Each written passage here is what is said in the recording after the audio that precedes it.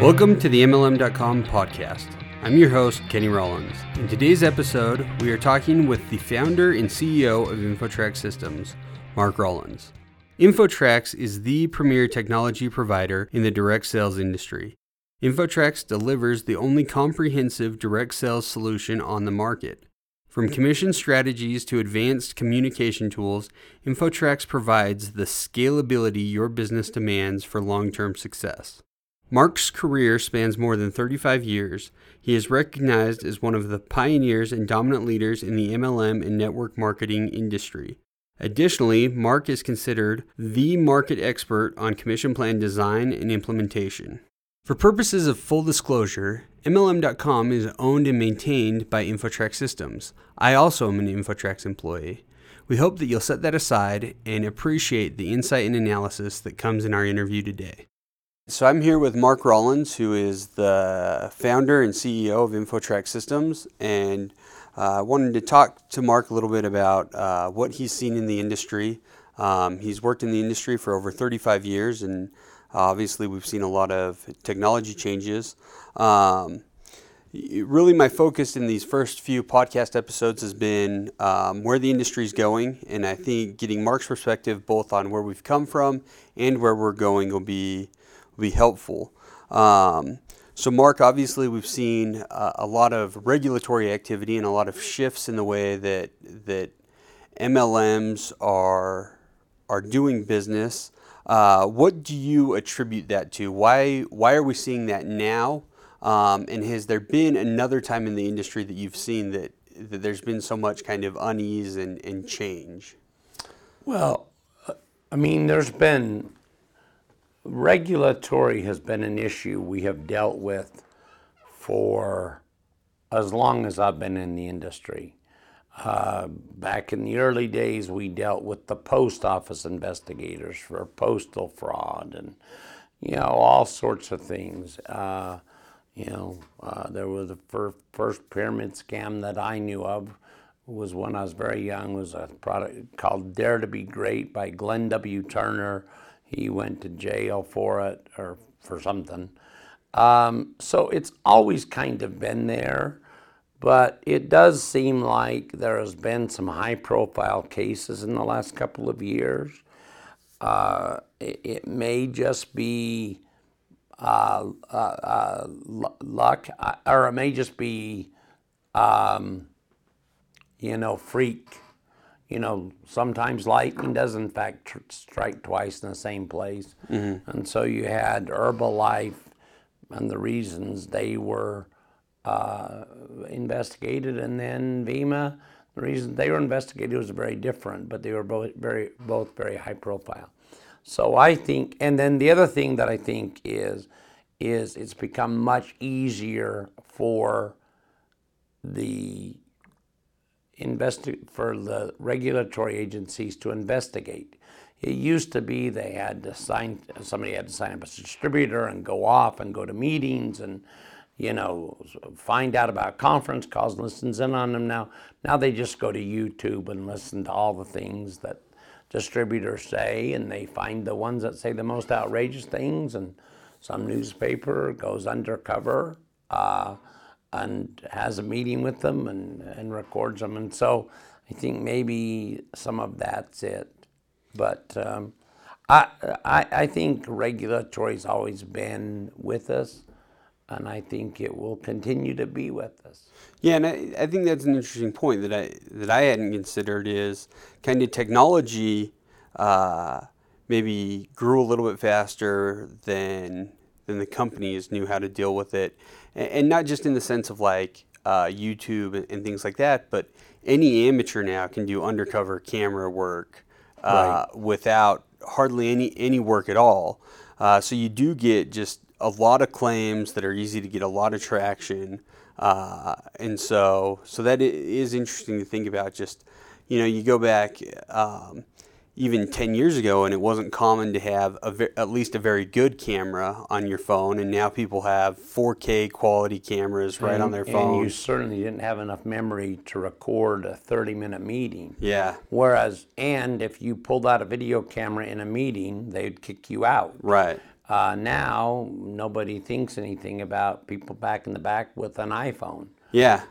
So yeah, I think some of it's that. Certainly, the industry needs to do a better job. But I don't think, I personally, I'm not a lawyer. I don't play one on TV, don't want to be one.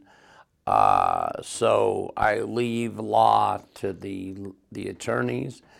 But I personally don't think it's going to be the regulatory agencies that cause the rise or fall of the industry. It's the industry itself and its practices.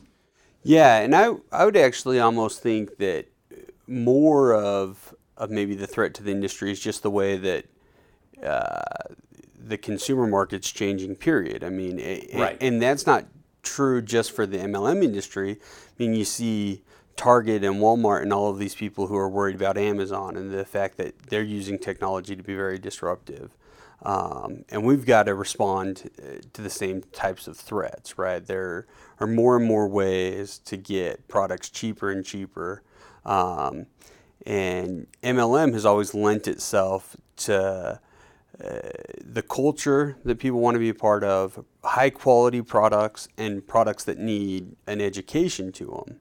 And I think there's still going to be that market moving forward.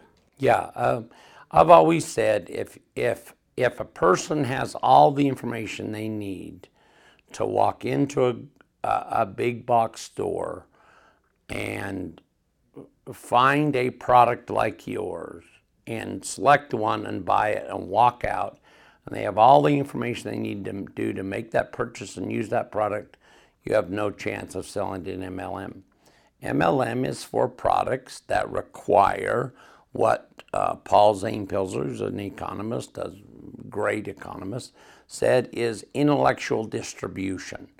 It requires, I call it my METS theory, motivation, education, training, or support. One of those things have to be part of it in order for a company to be successful. One of the very successful companies in the 1990s was Creative Memories. What did Creative Memories sell? It sold scrapbooking. You could buy scrapbooking at every craft store in this country, or you could buy Creative Memories, very expensive scrapbook supplies that were not standard size, so you had to use their supplies. And they became a several $100 million company.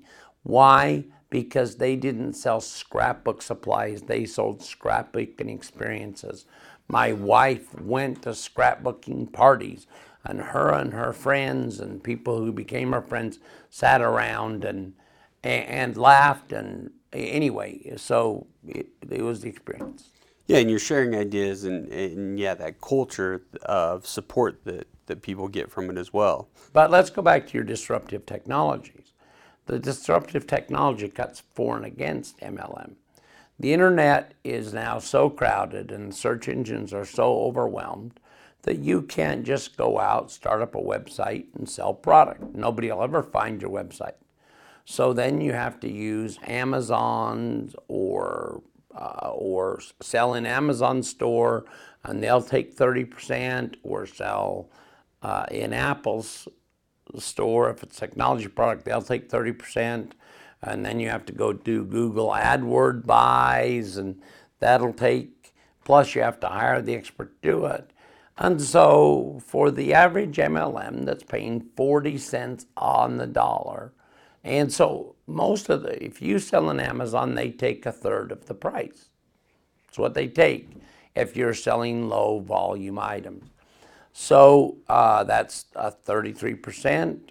Most MLMs, direct selling companies, if you're not talking party plan, pay out 40% of the wholesale dollar in commissions. So you're within 7%, and so, but you don't have to do all the marketing, you have to do all the web analytics. And so it's become a point where direct selling, if I have a great product, I can afford to pay the sales force the same thing I would have to pay Amazon or any of these other people. So we're on equal footing with them. But we've got to provide a better experience, right? Now, okay, great, I got something on our website. Now, they're going to expect the exact same experience that they get on Amazon. And the industry as a whole has done a terrible job of recognizing that and becoming Amazon. The other thing is if you're going to get customers in, then the site should look identical to Amazon. Well, not identical, but and you shouldn't log in and first see how many people you sponsored this month and how many this. You should see the shopping cart because you're a customer. So there are things that the industry needs to do differently. If you've got salespeople, you need to treat them differently. You need to talk to them differently. You need to not put your talks to salespeople and sales leaders on YouTube, right? The pharmaceuticals don't put their talks, their salespeople on YouTube. They end up there oftentimes, but they don't put them there. And so companies are going to have to start saying, look, we have customers and we have salespeople and sales leaders. Customers have an experience that is like Amazon. Salespeople and sales leaders have a sales leader and sales experience when they go to the web. So that's where I think the industry is sort of missing the boat right now and needs to catch up and wake up. Well, and in talking about disruptive technologies that then kind of work for the industry, we live in an era where just in the last 6 months, fake news has become such a buzzword. And really what's underneath the fake news is not whether it's fake news or not fake news. It's the distrust of what we hear, because with the internet, you can saturate people with seeds of doubt. And more, I think we're going to see a return to the value of a personal recommendation. Right. Because people can manipulate ratings online. I mean, it used to be that, you very much trusted the mass of people who rate a product or don't rate a product. But I think, people are more and more worried about the quality of the products they're using, especially when it comes to things that their family are using. And so much of the MLM space is health and wellness, right? And that personal recommendation is going to go further and further, I think, with people. Which is why Google and Amazon try and get you to rate the products. But of course, the company can create fake ratings. They buy their own product, then they go put a fake rating in. And people now know that happens. And so, but you cannot create a fake rating of somebody you have a personal relationship with. So we have challenges, but we have lots of things going for us. When I started in this industry, the hardest thing going against us was the model itself. I had this product I was trying to sell you. Back in those days, you either bought from Sears and Roebuck's catalog, or you went to a brick and mortar store. And so you're trying to tell me that I just write an order to you and you're going to deliver the product? People just were so confused by the model. But now we're asking them to go to the internet and buy product. People go to the internet and buy product every single day. Yeah. Worst thing I ever did was sign up for Amazon Prime. Because now there's a package that shows up at my door every day. Yeah, because it's so easy. And so, it's no longer this thing where we're trying to overcome the skepticism of people. In a lot of ways now, skepticism works in our favor because of the model, right? Now it's not skepticism about the delivery, it's skepticism about the quality of the product, the fact that it's very hard to go and talk to a salesperson these days because so much is done online.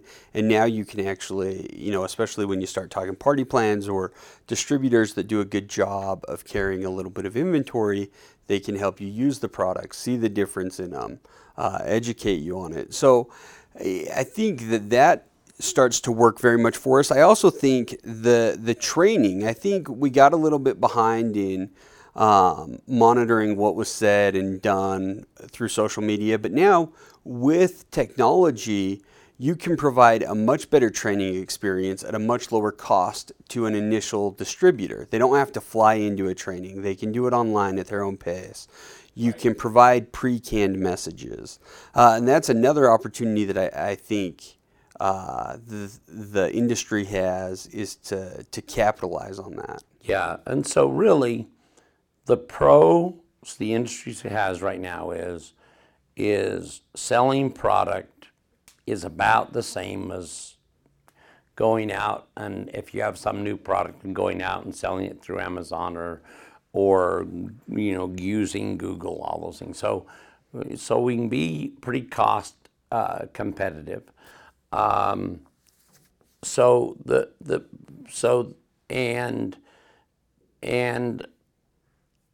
the sky's the limit as far as the products, as long as the products require some interaction, personal recommendation, discussion of how to use them. That's why you see more, for a long time, back in the 90s and the early 2000s, you had a lot of one-product companies. Well, what does a one-product company do for ongoing personal interaction? I set the bottle of juice in front of me and say, drink the juice. If you feel better, drink more. If you don't feel better, don't drink more. And where's the ongoing interaction? But now you see companies that have dozens of products or hundreds of products. And so there's a reason for a community to form, to have discussions about how to use them, to have discussions about what worked and what didn't, all of those kinds of things. Obviously, companies need to monitor those, because somebody will, sure as heck, if there's an Ebola scare, will say it's going to cure Ebola. And you got to make sure that's cleared up. But there are tools to do those kind of things. So we have those benefits. So if you have a product that requires that personal interaction for either motivation, education, training, or sport, and you have the web tools that allow you to really give a good customer experience. And then in the compensation plan world, we've kind of gotten lost a little bit, where if you're going to have customers, then you have to have people who sell to customers. And you have to have people who are committed to sell to customers. And so many companies have this idea that the compensation plan is like an escalator, that once you get on it, you just continue to go up. That you start out as a customer, or whatever you want to call it, and then I'm a salesperson, and then I'm a sales leader, and then I'm a bigger sales leader, and then I'm a dream builder, and then I'm a millionaire, and then I retire. Well, that's not how it works. Most people who have the skill to go out and talk to people, those extroverts who can go out and sell to 50 or 100 people, or 10 or 20 people, they may be perfectly content with that. And you need to pay those people, and the compensation plan needs to reward those people enough that it's worth it to them to bring customers in, and that they don't have to go on to the next level of training customers how to bring in customers in order for it to be a financially viable experience. The other thing I think companies get trapped in is they think that somebody making $300 or $400 a month, or even $200 or $300 a month, isn't enough money. Not true.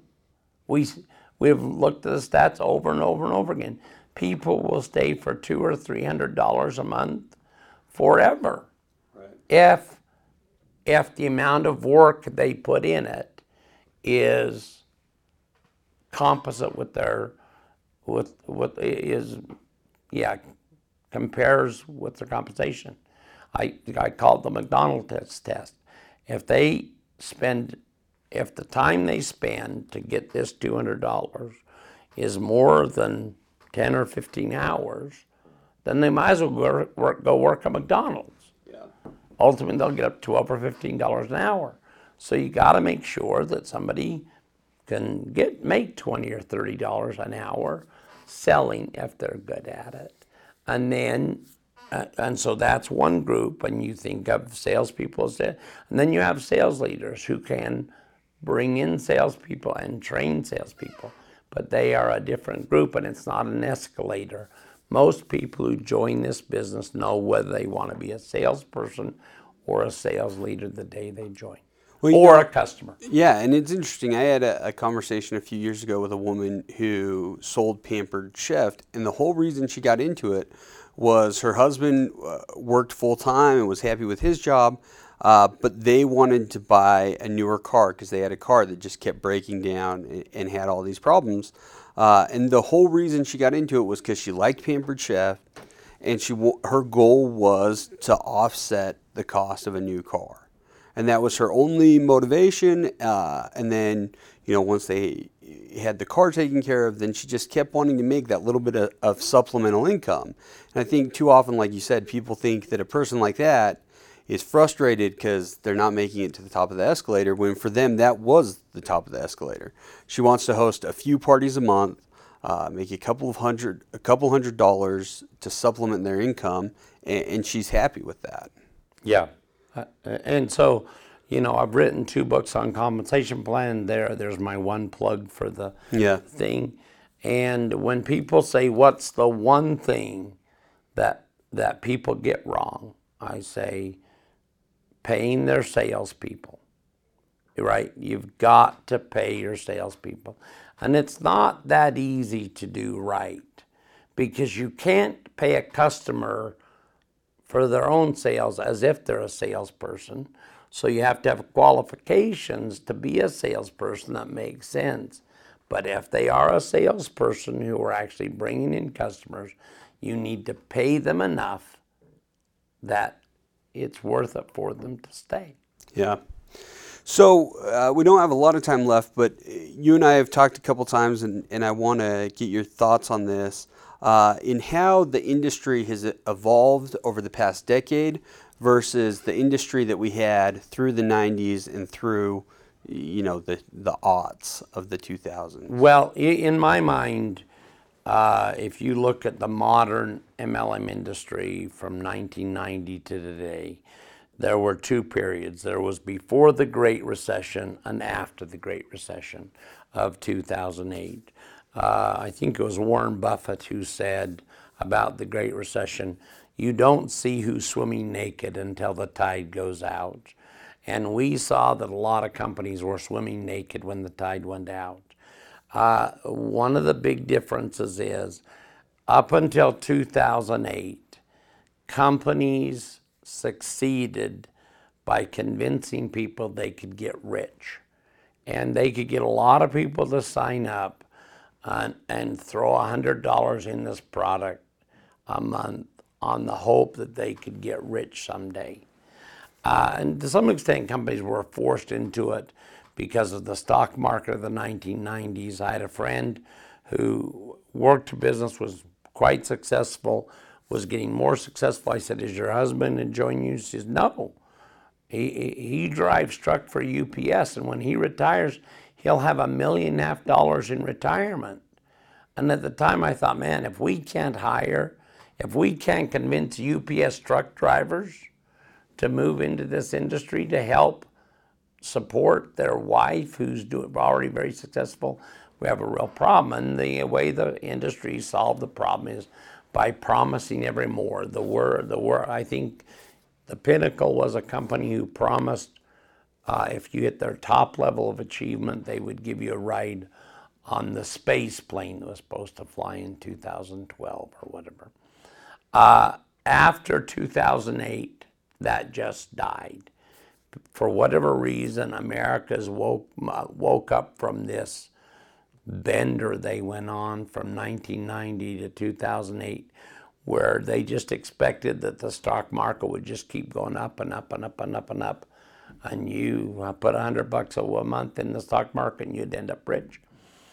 And now we're going back to where we were in the 80s and 70s. You have to work. And people are looking for a few $100 extra bucks a month for mad money, for money to take a vacation once a year. And so the companies that have succeeded are companies who have product with real value and are made for this industry because they require motivation, education, training, or sport, and they have a compensation plan that allows a person who has that natural sales gene in them to work 10 hours a month and make a couple $100 a month, to work 10 hours a week and make $800 a month, but they can decide what it is.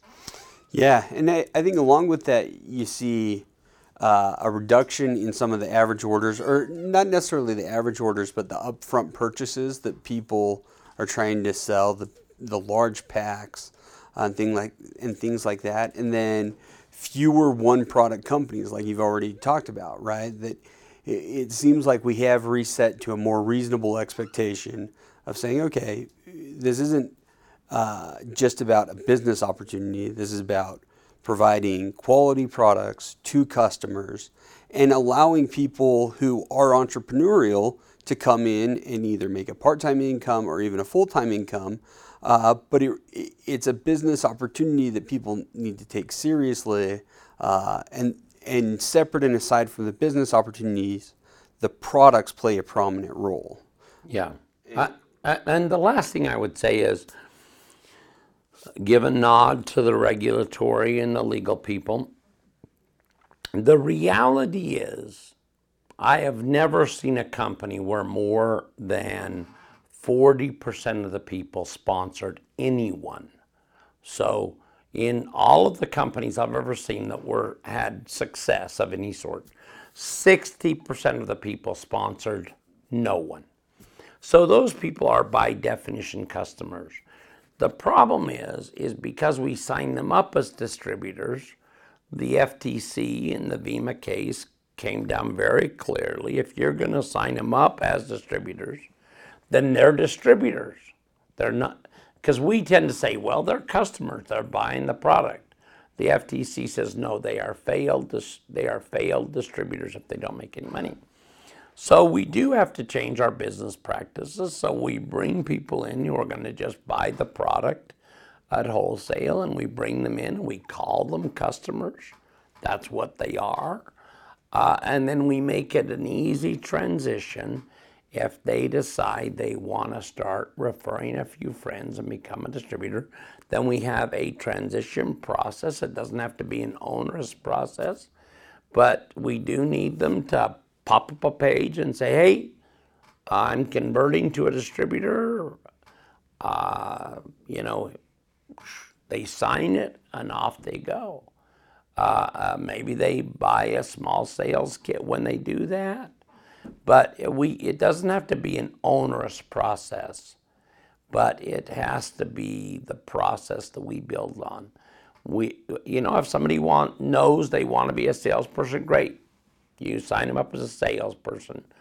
Or if someone knows they want to be a distributor, it's great. You sign up as a distributor. But if they're just going to use the product, you sign them up as a customer.